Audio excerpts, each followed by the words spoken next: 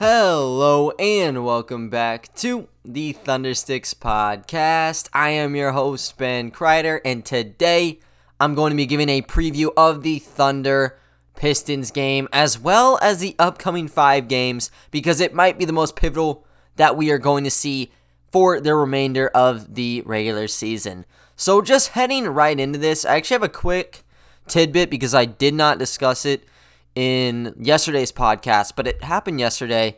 Justin Robinson got signed to another 10-day, and he got signed 10 days ago. I guess now it'd be 11 days, but we got him on his first contract, kind of this bright young prospect out of the G League with the Delaware Blue Coats, averaged like 15 points, 5 assists, did really well in the playoffs, shot 40% from 3, and we just brought him on, hoping we could find some gold. And we also had Jalen Horde. Jalen Horde's been a home run. Justin Robinson, he's looked good, but he has kind of had some hiccups, and I know whenever this news was originally circulating and it was made official by the team, I saw some people a little bit indifferent about it because they wanted to maybe scavenge some more G League players. I will say the market's kind of dried out a lot in these last 10 days. We saw Dante Hall fly off the board. That was my main guy. That's the guy who I thought would have been amazing to try to put on a 10-day, but he's playing with the Magic, and he just came off like a 7.9 rebound game. So, good on him. But, you know, there's other guys, too, like Omer Yurtseven, I heard floating around. Just other people. The whole entire just digging for gold, see if you can strike anything and keep him for next year. I don't know if Justin Robinson necessarily is that, but I think he earned a 10-day contract, another one, because, I mean, he hasn't been a bad asset by any means. He's kind of been a dude that Mark Daigneault has stashed in like a third slot position for the point guard. He's not really this secondary guy. That's kind of split with Ty Jerome right now because Teo's the one starting, and Ty Jerome has been averaging like double digits this month, or at least somewhere close to that. So it kind of leaves the minutes shrunk down unless there's like another injury or Jerome's fouling out or Maladone's doing bad. So he really hasn't had a ton of time to play in his past couple games. I will say in his debut, he was given the green light and he was not bad at all. He had 9 points in his debut. I think he shot 3 of 7 from the floor. And if you guys remember, he got really hot in the second quarter. And guess who they played against? They actually played against the Detroit Pistons for his debut. Kind of goes around full circle. But against them, second quarter, Frank Jackson for them was killing it. We had him as a training camp signee. And Justin Robinson kind of fired right back. So he hit a top-of-the-key triple, but it ended up getting ruled out because Tony Bradley set an illegal screen. Very next possession, he ended up burying pretty much the exact same shot from the top of the key. And I think he got a steal and a layup on the other end. And there was a similar situation where he was in the fast break, went up for his shot, and got clobbered by Josh Jackson. So it was a flagrant one. I think he made one free throw, and that was that. So picked up 6 points and then must have got 3 along the way, but he looked really good. Like that first game, I think people wanted to see a lot more of him, and we were just never able to see that. He only averaged 12 minutes in the games that he was playing, and he played in all 6, but just not a lot of minutes. I mean, the time that he was playing was the garbage time. I mean, OKC's breaking records out here for losing by a lot of points this month, so whenever we're down 20, 30 points, Justin Robinson got us check into the scores table.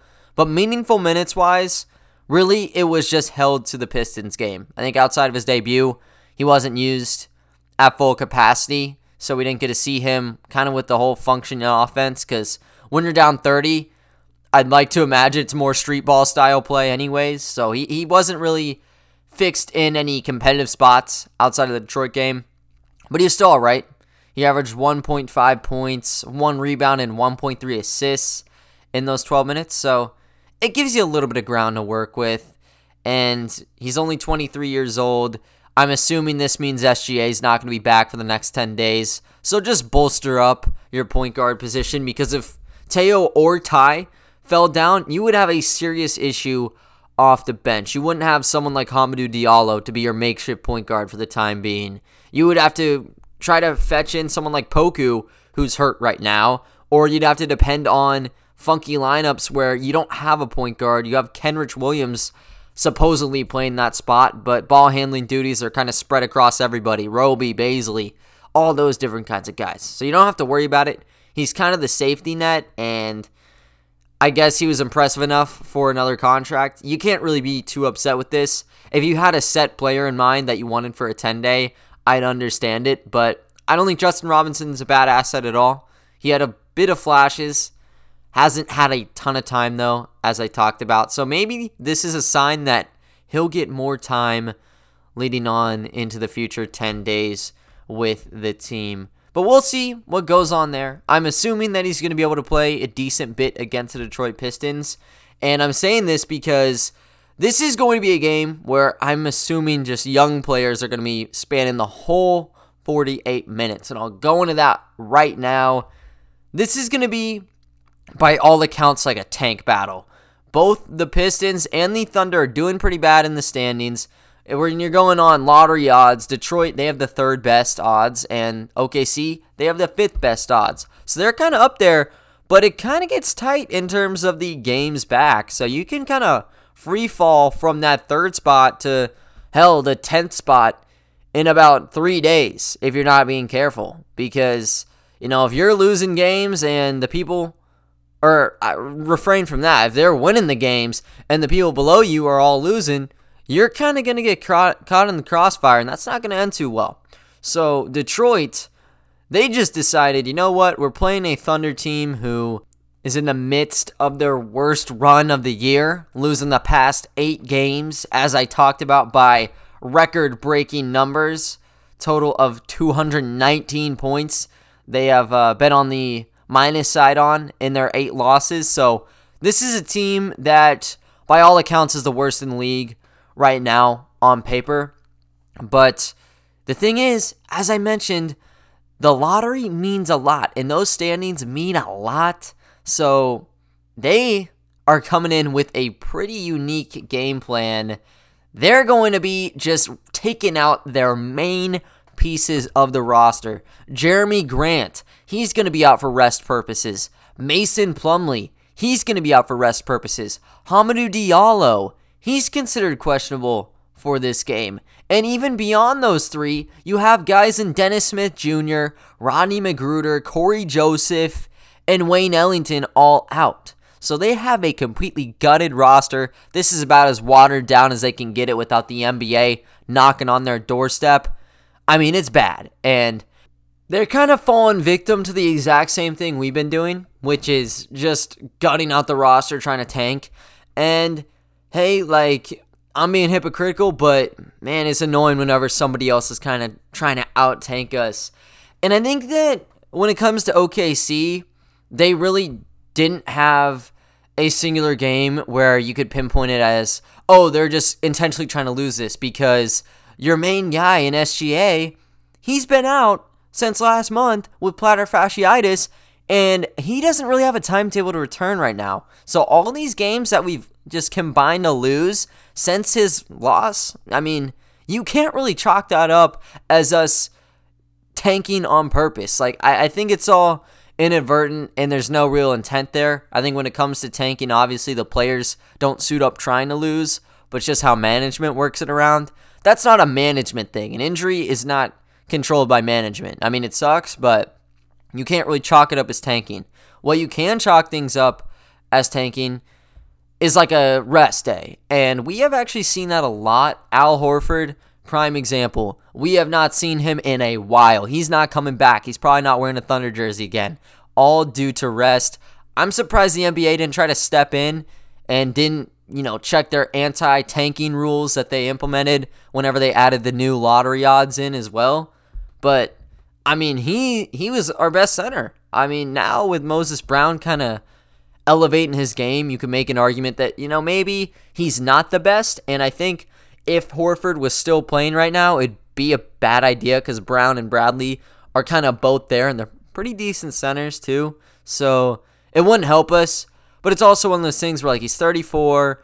He's looked really good this year. Just pulling him out for no injury reason seems like it'd be a little bit sketchy. We kind of get away with it, though, due to the circumstances.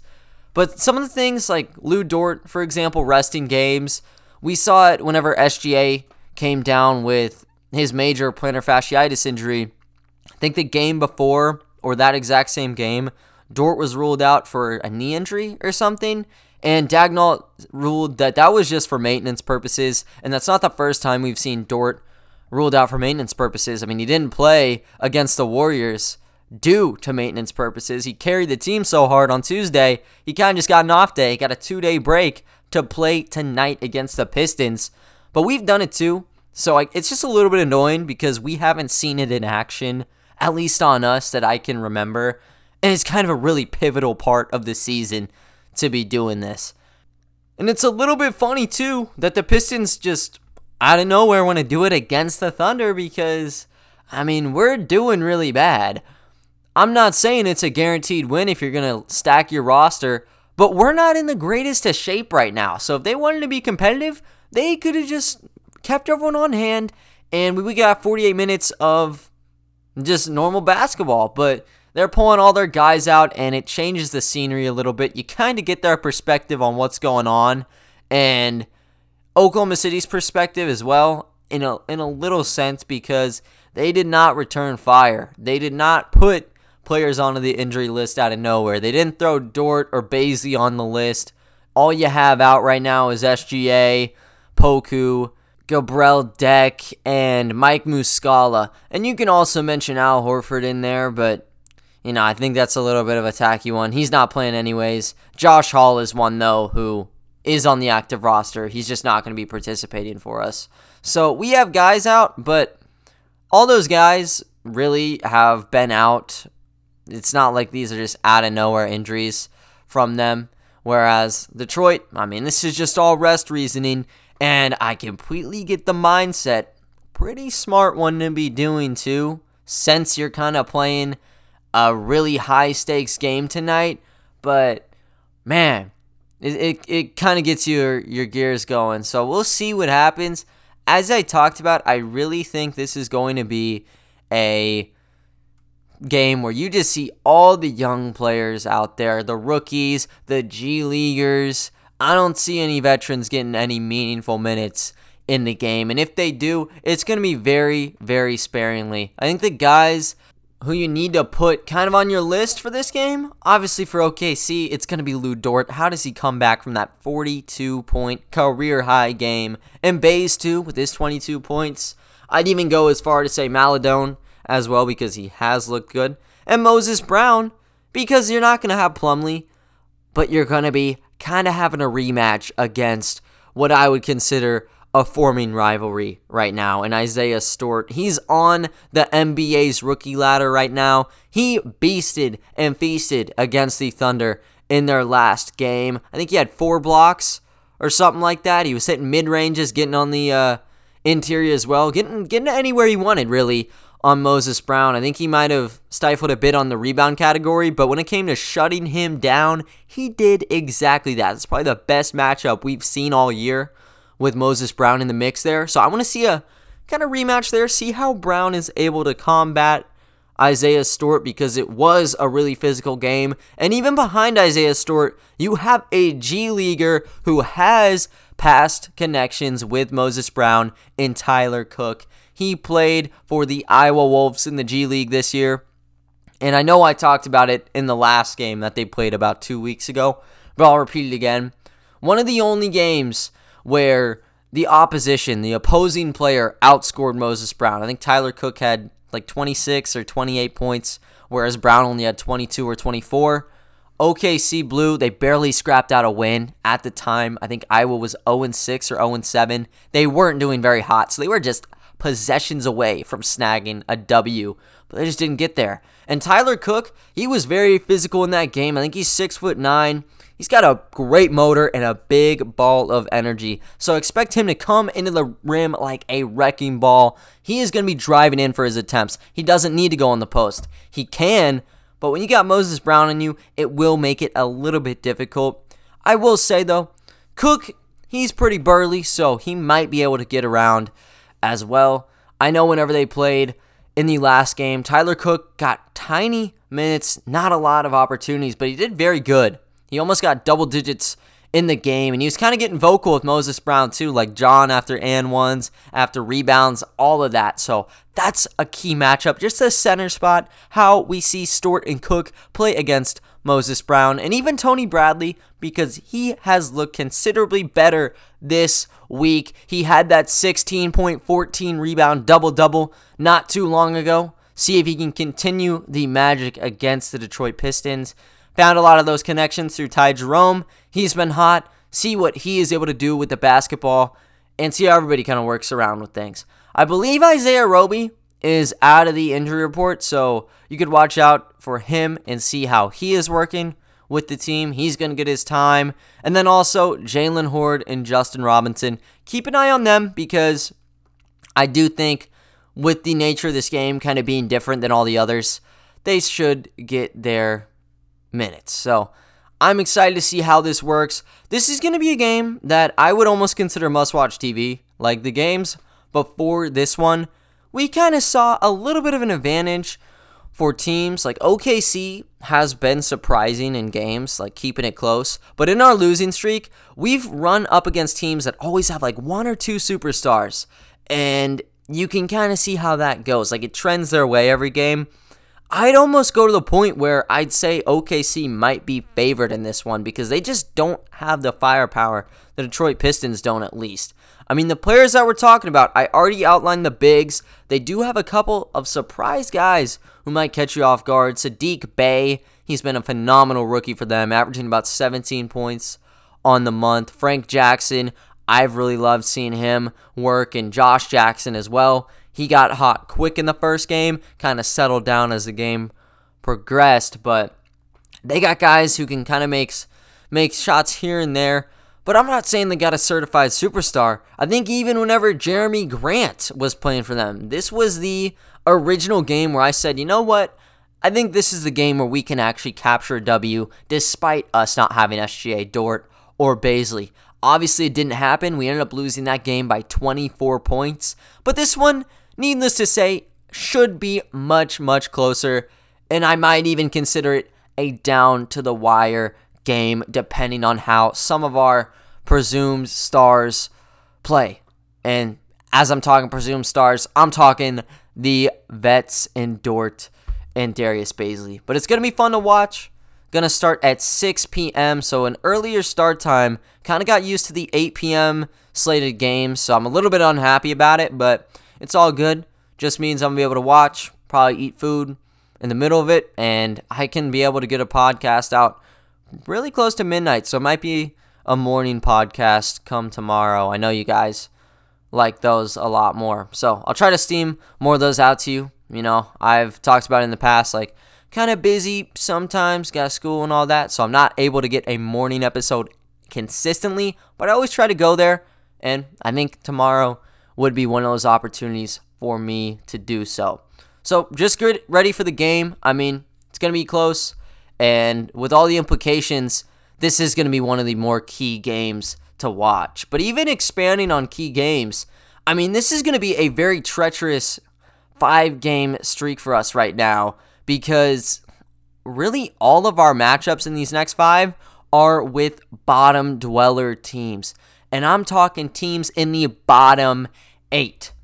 Looking at the standings right now, you have Minnesota at number 1, Houston number 2, Detroit, Orlando, OKC, Cleveland, Washington, Sacramento, and then right below them, you have Toronto, and Orlando is right behind them. They actually are controlled by Chicago, so Chicago is number 10. They just kind of moved that pick over. But anyways, it's so tight in those spots, and it's something I talked about yesterday. Briefly covered it a couple minutes ago here, but every game is going to matter so much more as we kind of wind down on the regular season. Only having 17 more games, goes down to 16, some have 18, just kind of fluctuates, but really just at ground level, like 17 more games, it's going to be close because just breaking it down, you know how in a conference standings kind of chart, you'd see the top 8 teams and then the line, and then under that are the non-playoff teams. Now it's changed a bit, so you have 1 through 6 together, got the line, and then you got 7 through 10, and even in some cases going below that.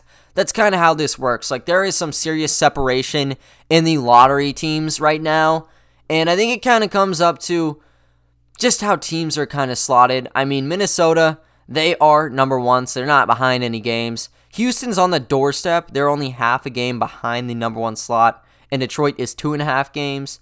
Behind them is Orlando. They're 4.5 games back, and OKC is 5, and they're 2 games behind the Orlando Magic. So they're 6.5 games back, and I mean, it kind of just evenly drops down. I mean, you see a top 3 pecking order between Minnesota, Houston, and Detroit, and then it drops Orlando, then OKC. But I'm going to leave Orlando in the clear. Let's go top 4 in their own area.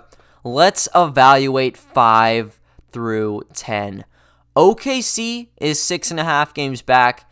They're actually tied with the Cleveland Cavaliers. So I think lottery night, tiebreaker. It's not like in other sports where you just check like who has the advantage of the season. I think it's just a 50-50 coin flip now. So it could go either way. So 5 and 6 are really interchangeable with the Cavs. But beyond them, it is still very, very close. There is a 3-way tie right now for the 7th spot in the reverse standings between Washington, Sacramento, and Toronto. They're 8 games back from the main prize. And with OKC and Cleveland, they're only 1.5 games back. And when you look at Chicago, they're only 9 games back and 3.5 games behind the Thunder. Actually, take it back, just 2.5. So you get a couple swing games, and you're looking from having the 5th best odds where you have around a 40% chance of cracking the top 4 and a 10% chance of the first overall pick. You spiral out of control with a couple wins. You're going at number 10 where you only have a 14% chance of a top 4 pick and a 3% chance of a number 1 overall pick. So the odds completely shift. And in a draft class like this one where it's so stacked for the top 5, all of those bottom 10 teams, by all accounts, are not going to be upset losing. The management, you know what they're thinking? They're thinking dollar signs. They want to have one of those prize top 5 picks so they can get a centerpiece to build around. When you're looking at the franchises at the bottom right now, everyone kind of needs a main player. That's just how it works. And some of these teams have just slid right back in the conversation. OKC is one of them. The Sacramento Kings are seriously one of them. Like, they were in the playoff hunt. Now they're 22-34. Lost their last 9. They're done for the year. So they're going to be looking at eyeballing the main prize. Like, you don't want to be winning many more games if you're the Thunder or just any team trying to hunt a top pick point blank.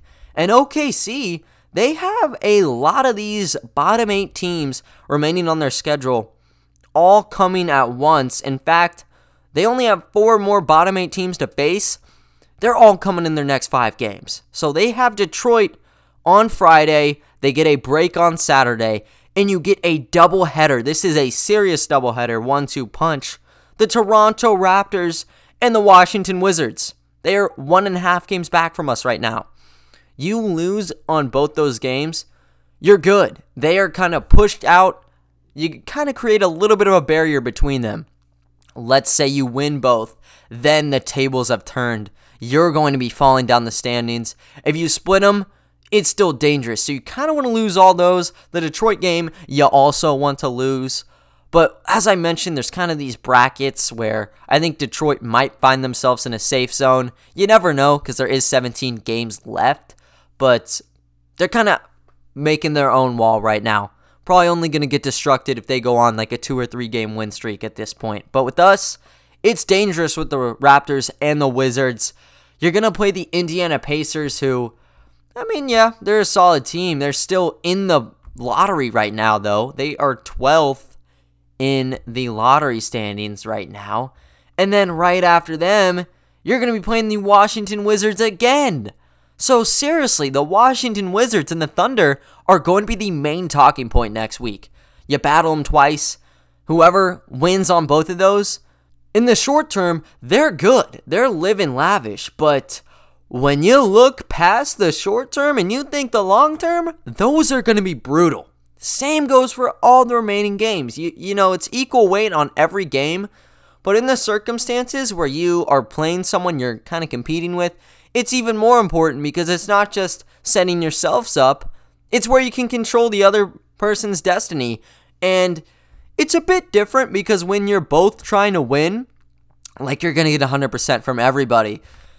But now, we saw it with how Detroit is doing everything, just completely benching their mainstay guys. This is going to be really just exciting for the wrong reasons. Like the NBA did not want a situation like this to probably happen again. They saw Sam Hinkie in the process, and they said, you know what, nope, we're going to get Brian Colangelo and his damn t-shirt collar or whatever over this guy because we don't want to have anybody else tanking. Well, now look at what you have. You have a month left, and you have 10 teams who, by all accounts, I don't think are trying to win right now. So you get all these games, you're going to have everybody getting the flu, getting just resting time. Their knees going to get all hurt. You know, you're going to find some sort of illness or soreness, and there's just going to be people flying off the board, and it's been happening all year. Like, it is 100% been happening all year. But it hasn't been called out on. Adam Silver, I don't think is going to put his foot down on this. You just kind of sit back, relax, and see what goes on here. But this is going to be a crazy finish to the season for us and just everybody involved. And it starts with how we do in these last 5. If we lose the next 5 games, we're going to be in a much better spot here. We're really going to get a clearer picture of what goes on after we finish that second Washington Wizards game. Because then you're going to move on to play some of the heavy hitters. You have the 76ers, the Celtics, the Suns. You have the Warriors for 2 more games. They only finished their first one. Like, their first matchup was this week. They have them 2 more times. And if Curry's still on his hot streak, they're really as good as the contenders right now, even if the record does not show it.